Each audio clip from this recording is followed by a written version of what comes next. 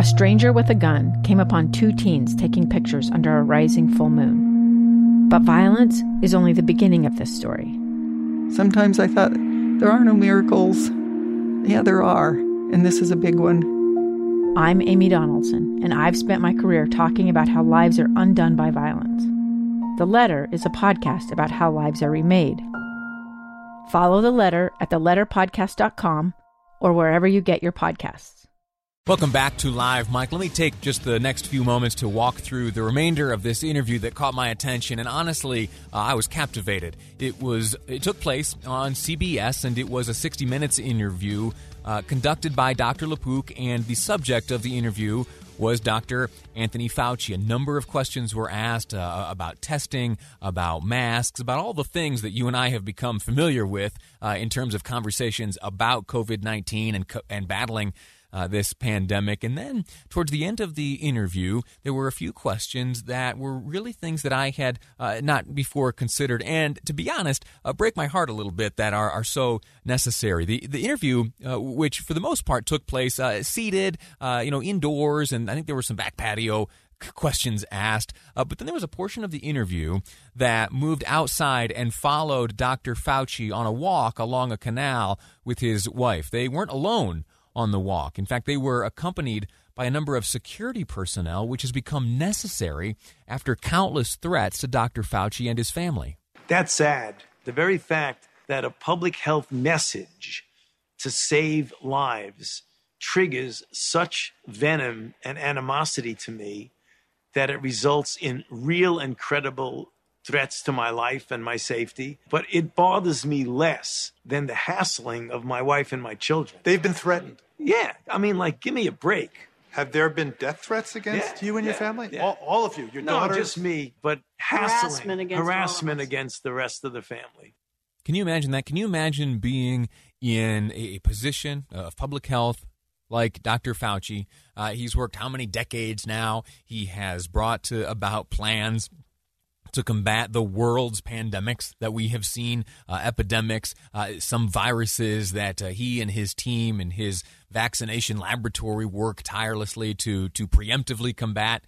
And somehow he today finds himself on the receiving end of death threats. Is this coronavirus so novel and so taxing on us that for some it leads us to lose our minds and threaten the life of someone in his position and harass his family? It's a sad commentary, but I do believe, too, that it is not the norm by any means, of course. Right? You and I are not, despite all the frustrations we feel due to this coronavirus, you and I are not leveling threats like this against the Fauci family.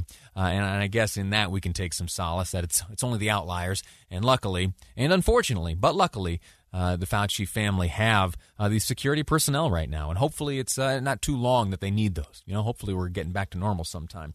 Last question in the conversation between the two doctors was one that has been asked of nearly every medical professional to face a reporter. I have asked this question a number of times to many doctors and nurses, and as Dr. LaPook was finishing his interview, he asked Dr. Fauci if he intended to take the vaccine once one becomes available. I'm going to look at the data upon which the FDA makes that decision.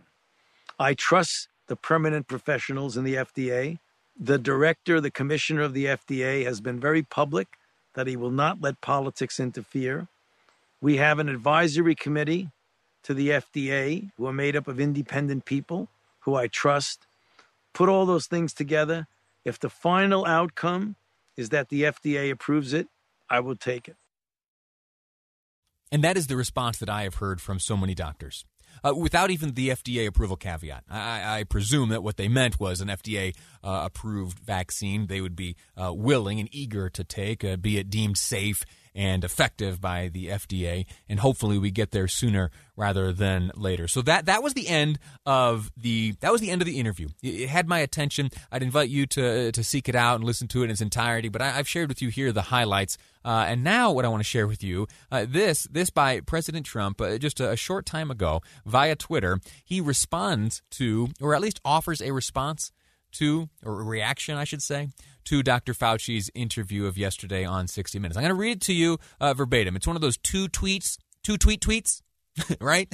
Where there's a tweet and then a reply from the tweet by the, whatever, here it goes. It's from President Trump. He writes, Dr. Tony Fauci says we don't allow him to do television, and yet I saw him last night on 60 Minutes. Here, let me give you a little backstory there. One of the questions asked, I didn't play for you the exchange, but there was a question asked by Dr. LaPook of Dr. Fauci about his media appearances. He was asked if the White House had ever restricted his ability to grant certain interviews. And Dr. Fauci said that, that there have been many requests that have been declined and that he has been prevented from talking to certain media outlets. Now, the president, I think, makes a good point here in the first part of this tweet, which is that, he said that on 60 Minutes.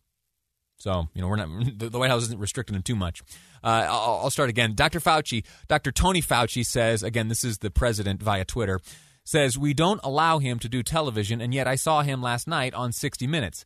And he seems to get more airtime than anybody since the late, great Bob Hope.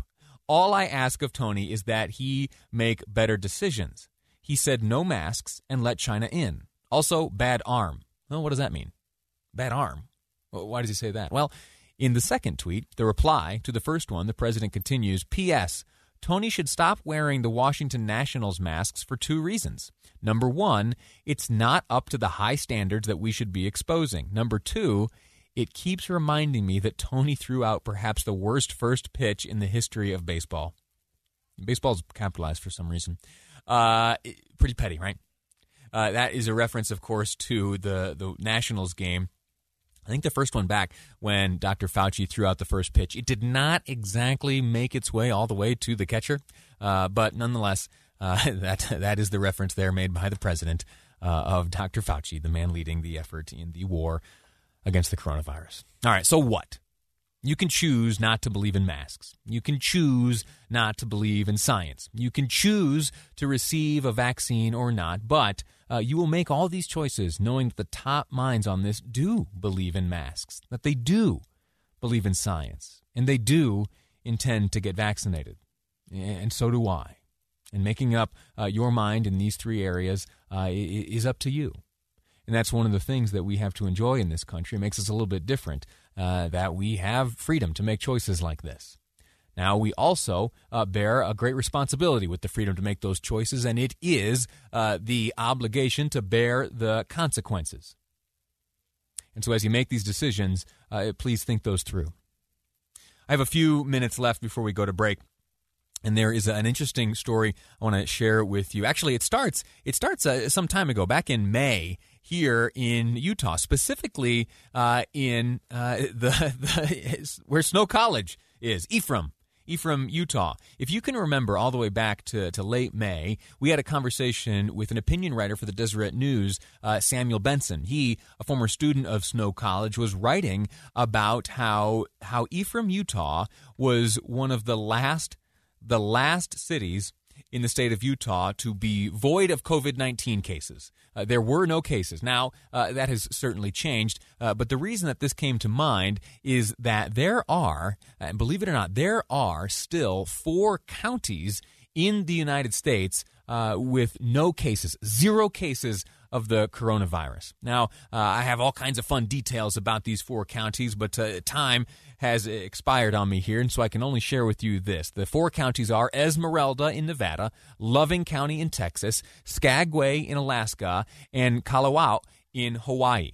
Now, they're all relatively remote. They have relatively low populations. There are many reasons that it makes sense that these 4 remaining counties would be the ones without any COVID cases. But the one that most caught my attention is the county in Hawaii. Now, why is that so interesting? Well, it turns out that Kalawao County was founded to keep Hansen's disease, also known as leprosy, from spreading in Hawaii. The secluded community on Hawaii's most inaccessible island is among the only places. In fact, it and 4 other counties alone have yet to be infiltrated by the COVID-19. Now, real quick history on this leper colony. In 1865, the Kingdom of Hawaii passed a law forcing, and I'm drawing this information from a fascinating ABC News article. The Kingdom of Hawaii forced patients with Hansen's disease into this isolated settlement.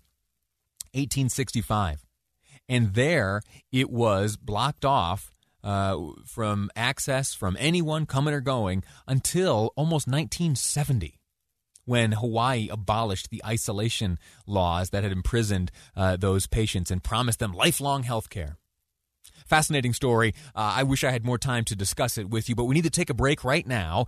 And as you heard from Dr. Fauci, we're moving closer and closer to a vaccine. And there was a due date recently for Utah counties as well as the state of Utah to come up with a plan for distribution. Well, we're going to look at some of Utah's county plans as well as some of the challenges presented, including a conversation with the Utah County Department of Health. That is coming up next on Live Mike. I'm Lee Lonsberry, and this is KSL News Radio. Two friends taking pictures of the rising full moon on a summer night. Two teenage kids doing what teenage kids do. When a stranger with a gun and a death wish changed everything. It was violent, it was senseless, and I will never understand it, I will never accept it. I'm Amy Donaldson, and unfortunately, we're all too familiar with stories about how violence shatters lives. But what we rarely see is how they are rebuilt. In a new podcast, The Letter, we relive tragedy, but only so we can hear the rest of the story. The struggle to reclaim lives, the realities of grief, and the possibilities of forgiveness. I believe in miracles. Sometimes I thought, there are no miracles. Yeah, there are, and this is a big one. Follow The Letter at theletterpodcast.com or wherever you get your podcasts.